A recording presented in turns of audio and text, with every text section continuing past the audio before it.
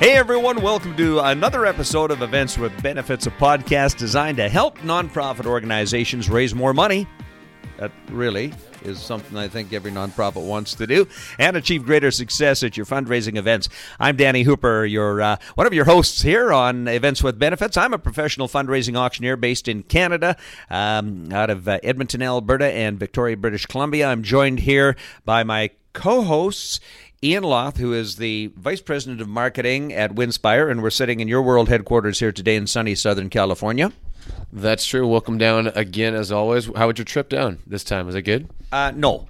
And I can tell you what, because whenever I fly down, I fly into John Wayne Airport here, and that's the airport everybody flies to go to Disneyland. So every plane is always full of screaming little hyped up, sugared up little kids that kick the back of my seat for 3 hours, and they all got their little frosty backpacks on, or what's that character on who's the Frozen? They got the little pink Frozen backpacks on. Snowman from Frozen. It's Olaf the Snowman. I haven't seen the movie yet. Anyway, so I'm always exhausted when I get here. Nonetheless, thanks for asking. Well, I was that you actually just painted a perfect picture of what I figured you would look like if you were to go to Disneyland with your little backpack and plenty of sugar, just hopping around from ride to ride. Am I incorrect? Funny, very good. We'll get on with the podcast here in a few minutes, but last year Brenda and I went to Disneyland. We hadn't been for years and years, so went to Disneyland because we so desperately want grandkids, and none of our kids are cooperating. So, but I'll tell you, after a day in Disneyland, we don't want to go back to Disneyland, and we don't even want grandkids now. All right, our other co-host, Renee Zhao, and Renee owns a company called Donation Match based out of San Diego. Renee, always great to be working with you. Thank you. I hope your trip this time is a lot better than your trip to Disneyland. Yeah, there you go. Well, we got a great podcast today. Our guest is Ken Davenport. He's the CEO of a company called Mission Edge, and real interesting. They look after kind of the back end of the business side of fundraising, and they specialize in working with companies that are doing that with budgets that start around $100,000 a year. So I don't know that today's episode is geared at the small school groups necessarily or the small church groups, but if for the organizations, the nonprofits that have a bit larger budget, his company look after finance, HR, fiscal, sponsorship, leadership, coaching, mentorship, and things like that. Yeah, it's really interesting. He really talks about this idea of social enterprise. And thinking about your organization, so often nonprofits are just really struggling for that next grant or that next influx of money from an event coming in. And what he does, he challenges nonprofits to come up with unique revenue streams so that they're not totally reliant on the next time money's going to come around, and really allows you to have an operating budget that you can go do bigger and better things. So he has a really unique business here. Works really hard to it's kind of an accelerator for these organizations who who are doing some really, really cool things out there. And I think, Renee, you were the one who connected us with Ken. How did you meet him? Well, so Ken is actually at Zumba classes. I'd like to see Ken doing Zumba. But Ken is actually a very supportive participant in the San Diego startup world, as well as in the nonprofit world. And it's funny, too, because his wife was actually my first intern at Donation Match many, many years ago. Gosh, I think it was 4 or 5 years ago already. And but that was completely independent of how I met Ken. And just really, Ken knows what he's talking about with regards to business and nonprofits. And I think his emphasis on earned income, helping nonprofits be sustainable and still be able to focus on their impact, is a really valuable lesson. Well, it sure is. He's out of San Diego, as Renee said. I'm surprised how many of our guests here on Events with Benefits are based in California. But when you hear Ken explain there's something like 9,000 registered nonprofits in San Diego alone, this really is kind of the epicenter here in North America for fundraising. So that's where we get a lot of our resources. Nonetheless, no matter where you're sitting listening today or walking or riding, whatever you're doing, this is valuable, hugely valuable information. Once again, as on every episode of Events with Benefits, let's say hello right now to today's guest, CEO of Mission Edge, Mr. Ken Davenport. Ken Davenport, CEO of Mission Edge. Great to have you with us on Events with Benefits here today. Ken, first of all, thanks for sharing your time with us. And maybe you can just tell us a little bit about your company. You are what we refer to as a social enterprise. And maybe you can tell us about Mission Edge and what exactly is a social enterprise. Sure, I'd be happy to. Thanks for having me on.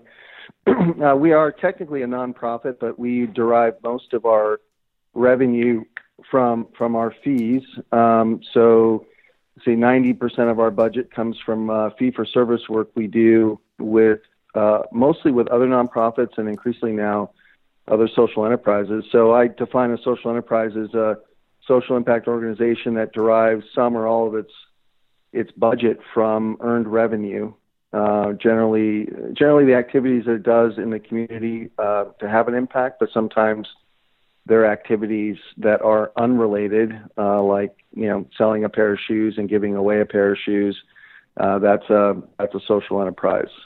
So what we do at Mission Edge is primarily provide back office support, operational, finance, accounting, HR, some light IT support for other nonprofit organizations so that they can focus on their mission and not spend a lot of time dealing with business operations issues that they tend to not be real attuned to and don't spend a lot of time and don't want to spend a lot of money on it. All right. Now, our listeners on this particular podcast range from small little school groups and church organizations and sport teams on up to the major hospital and health foundations and everything in between. Who would your typical client be? Or maybe question. Just describe your typical client. Generally, our clients run in size on a budget standpoint from about $100,000 a year to about $2.5 million. Generally, organizations that are on the smaller side have a lot of needs and don't necessarily have the budget to hire someone full time. So we provide support on an as-needed kind of outsourced basis, on a kind of a consulting basis. And then at the higher end, we do work. We provide full accounting support, so we may provide their full accounting team, and also run their HR work as well. And above $2.5 million, generally you have enough of a budget, enough operational needs that you end up hiring your own folks. And so for larger organizations, we may do some CFO level advisory services where we're helping their on-site controller. Maybe we're working with the board, or on the HR side, we may provide some targeted HR support and help their operational HR persons on staff deal with some of the issues that they're facing. All right, let's talk about your typical startup, nonprofit that is just really getting off the ground. Where would you engage with them, and where would we get started? Right. So it really depends on how early in the startup sort of cycle these organizations are. We have a program called Fiscal sponsorship where we provide basically an incubation service. So if you're very early on and you've got some ideas about how you can improve things in the social sector, perhaps you've got a product or a service you're thinking about, you're looking to develop some programmatic activities or develop something that could partner with another organization, and you want to get started in testing those models, you can do that underneath our 501c3. So you can basically live under our tax ID status. You can take money from donors. You can put on events, all with a charitable deduction. We handle all of the back office operations. We open a bank account for you. We handle all of your bookkeeping. We employ your people if you have employees and they're on our payroll. We provide benefits. And so basically, until you're ready to sort of graduate to your own organization, you can essentially test your models, see if it's viable in the market, see if people want to give money to it, and sort of test that without having to go through the process of filing your own paperwork, getting a lawyer, and becoming your own nonprofit. So that's kind of at one level. Sorry, go ahead. Oh, no, I was just going to say, and Ken, it sounds like just like many incubators, even for startup companies, you do have some requirements or standards, right? You have an application process for this? Yeah, so we do have definitely have an application process. We take probably 25% of the organizations that apply. We tend to be very picky because we really want the limited resources in the charitable sector to go to things that actually have a chance of not only becoming successful in terms of scaling, but also in terms of solving unique problems. We have a lot of startup nonprofits come to us and want to do something in an area where there are already 5 or 6 organizations, currently operating, doing some good work. And our really statement to them is usually, why don't you go talk to them and see whether you can partner, see whether you can do something with them, as opposed to starting another organization that's doing the same thing as everybody else. Ken, do you provide a service to help nonprofits identify grant opportunities out there? We do a little bit of that for our fiscal sponsor clients. Obviously part of the big, part of the challenge of growing any kind of startup organization is seed capital. And so we do help some of our fiscal sponsor clients seek out grants, and we support them in the grant making process. Because they're applying for grants under our 501c3, it's our financials that they need in order to get the grant. In many cases, that really is helpful. A lot of the small small fiscal sponsor clients who are applying for grants would ordinarily be too small to get some of the grants they're applying for, but because they're applying under our tax ID number with our budget of $6 million last year, that we have some of the capacity capabilities that a lot of the grantors are looking for. And so it's much more likely that a tiny project will get a grant as working with us as they would working on their own. For our other clients, we don't do any kind of fundraising assistance. We will help them source development staff and development executives if they're looking to hire somebody. But we try to be agnostic, and we try to make sure that we're providing services at an equal footing to all of our clients. And we didn't want to get in the position of successfully raising money for some of our clients and then having our other clients look at us and say, well, what about us? So it's just not something that we generally don't work in the fundraising area. Ken, it kind of sounds to me like the reason that your business is thriving and such a success is because you've already been where others dare to go, and it can be so daunting. It's overwhelming to get a new nonprofit registered. I'm just kind of curious, what's the survival rate for new nonprofits? They say that, 80% of new businesses fail in the first 3 years or whatever. What about nonprofits when they're getting active? Yeah, it's a fantastic question. It's actually something I talk a lot about because I come out of the private sector. I was an entrepreneur and started 4 businesses, one of which failed spectacularly. The others, one of which didn't fail but didn't do much, and I had some others that were more successful. And I always really appreciated the market forces at work, which said basically that if you're not doing something that is solving a problem, or you're not doing something that people want to buy, you are going to go out of business. And that is part of the natural cycle of the market. In the nonprofit space, it's different. You have a lot of nonprofits that just exist to exist. They get started, they get enough of a base of support that they're able to kind of keep their budget going. Their budget may be flat for years.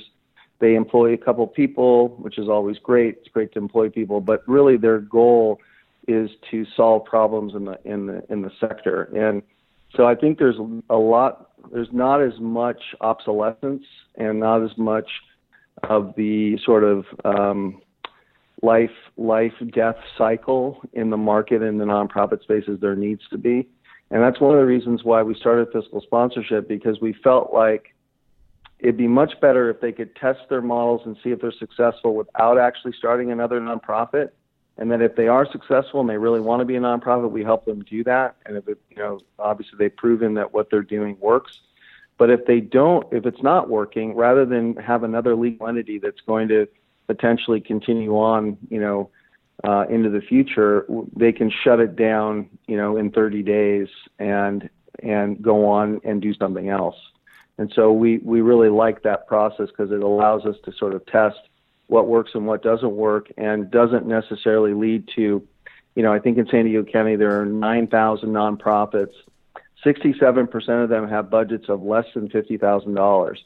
So there's a ton of tiny organizations out there, and in their own way they're doing good things. But when you start looking at the finite amount of money that is out there to solve problems in the social sector, you can't get to scale if it's all being divided up between 6,000 or 7,000 organizations. Yeah, good point. Let's talk a little bit about growth strategy. As somebody approaches you, they're a new client, you're getting them off the ground, and how do you go about coaching people for growth? Because we know without growth, there's no survival. Yeah, well, we're big fans of growth, and it's interesting because when we look at our clients, we really one of the first questions we ask is, what's your 3-year plan? If they're not saying that they want to grow the organization and have a bigger impact in the community, then it's may not necessarily be a good fit for us, given what our philosophy is in terms of trying to build scale. So, there are 2 areas that we've been focusing on lately, and they're intertwined. One is helping organizations build the right board. I think that at the end of the day, nonprofits sort of live or die based on the quality of their board of directors, and it's not just to have a fundraising board and have people on there with a big name who can write a check. It's also making sure that you have skill sets represented in that board that will help your organization at all levels. And it also means making sure that you have a board that is putting the executive director on some kind of performance plan to make sure that that person isn't there, for 5 years or 6 years without much growth, because the board doesn't really understand what its fiduciary responsibility is in terms of helping run the organization. So boards are big for us. The other piece that we're working on now is trying to help other nonprofits develop social enterprise models. So our theory is that if you can diversify your revenue stream to include some earned revenue, then you're going to have a more sustainable, stable funding base than you do if you're relying 100% on grants and donations. We work with a lot of small organizations that, frankly, they've got big names in the community, and they really are doing good stuff. They've got great staff, and they basically struggle from month to month to make payroll and to make sure that they've got enough funding and enough grants coming in to cover their overhead. And whenever they're looking at doing anything new, they need to know that that new initiative, which is going to cost them more money, is going to be funded in some way out into the future. So we have a lot of organizations that end up hiring people, and then they don't get the grant they were waiting on, so they have to fire them. I mean, it's a very difficult way to scale and to plan for growth. So our theory is that if you can create some kind of product or service where the people are paying something for it, and you have an earned revenue stream, that you can start to build that as you would any for-profit business and have some more sustainable, ongoing revenue coming in based on the activities that you're doing. Ken, what are some of the... I'm sorry, bud. Go ahead. I was just going to ask, sorry to interrupt you there. I just thought I heard you take a breath for a second. I thought I got to get in with this question. Sure. What are some of the more successful revenue streams or income streams that you've helped some of your clients create? Right. Well, we're just getting started on this. We've got we're working on a couple of accelerators that are helping nonprofits, build sustainable businesses. So one of them is in the workforce development area, and we're working with 8 organizations from Goodwill Industries, which of course is a big name that's been around a long time, and they obviously have their thrift stores, to Kitchens for Good, which does culinary training, does catering as an income stream, and helps disadvantaged folks come through and learn how to work in kitchens and understand the culinary trade. And then they go out and get jobs in the restaurant industry. And so we're in the middle of our first sort of accelerator program right now. And then we're going to be launching another one specifically for nonprofits that is not workforce development related. in partnership with the San Diego Foundation starting in August. And we're just put out the applications for that. And we're going to try to help some of these organizations figure out whether there's an earned revenue model in what they're doing and start to help them test that out. A couple of organizations that have toyed with this, one is that we've been doing some work with is Arts, A Reason to Survive. They're an arts-based program in National City that helps kids they were economically disadvantaged and have had some challenges learn how to make art. And they have a furniture building program where they bring the kids in, the kids build furniture, and then they sell that furniture on the open market, and they've had some reasonable success with it. Another one is called Elder Help of San Diego, which has this, they do work with elderly folks to try to provide support so they can age in place at home. And they have a concierge club where they've provided that service to higher income earning individuals for a fee, and that has helped to subsidize some of the work that they've done for free in the lower income communities. Wow, that sounds like a great idea. I just came up with a good idea. How about for some of these elder organizations, they like rent a grandma or grandpa? So during the holidays, if maybe you don't have a grandma or grandpa anymore, you could rent one to come over and have dinner. Would that work? I think someone's done that already. I'm not sure, but I'll have to check. Yeah. No, this is great. My question for you, Ken, is what is the biggest, and you might have already addressed this to a certain degree, but knowing that, I know you're not directly involved with fundraising per se, but a lot of our audience members out there are, development directors or event chairs, people in charge of running events. What would you say is the biggest challenge that you've helped meet with your Mission Edge, or that you just commonly see nonprofits running into when it comes to running their fundraising events or trying to use their events to raise money? Yeah, it's a good question. I think was it a fantastic question or just a good question? It's a pretty good question. Okay, good. Because I wrote down when I asked you a question earlier, Ken, you said that's a fantastic question. I wrote that out on my pad that I was the only one on the program here today. I've got my two co-hosts. I was the only one recognized for asking a fantastic question. So Ian was pretty good. Pretty good. Okay. Well, I know you're Canadian, so I want to make sure you feel you don't have an inferiority complex. As I always say, we're your defense partners to the north. So, and we're doing a good job of it, so keep us happy. Yeah, there you go. And if you do build a wall, we'll get over it. I'm sure you will. I think that events are one of those sort of love-hate things. You could go to a gala event every week, it seems. We get invited to a lot of stuff. The ones that I think do really, really well are ones where you're able to really link the programmatic value to the event itself.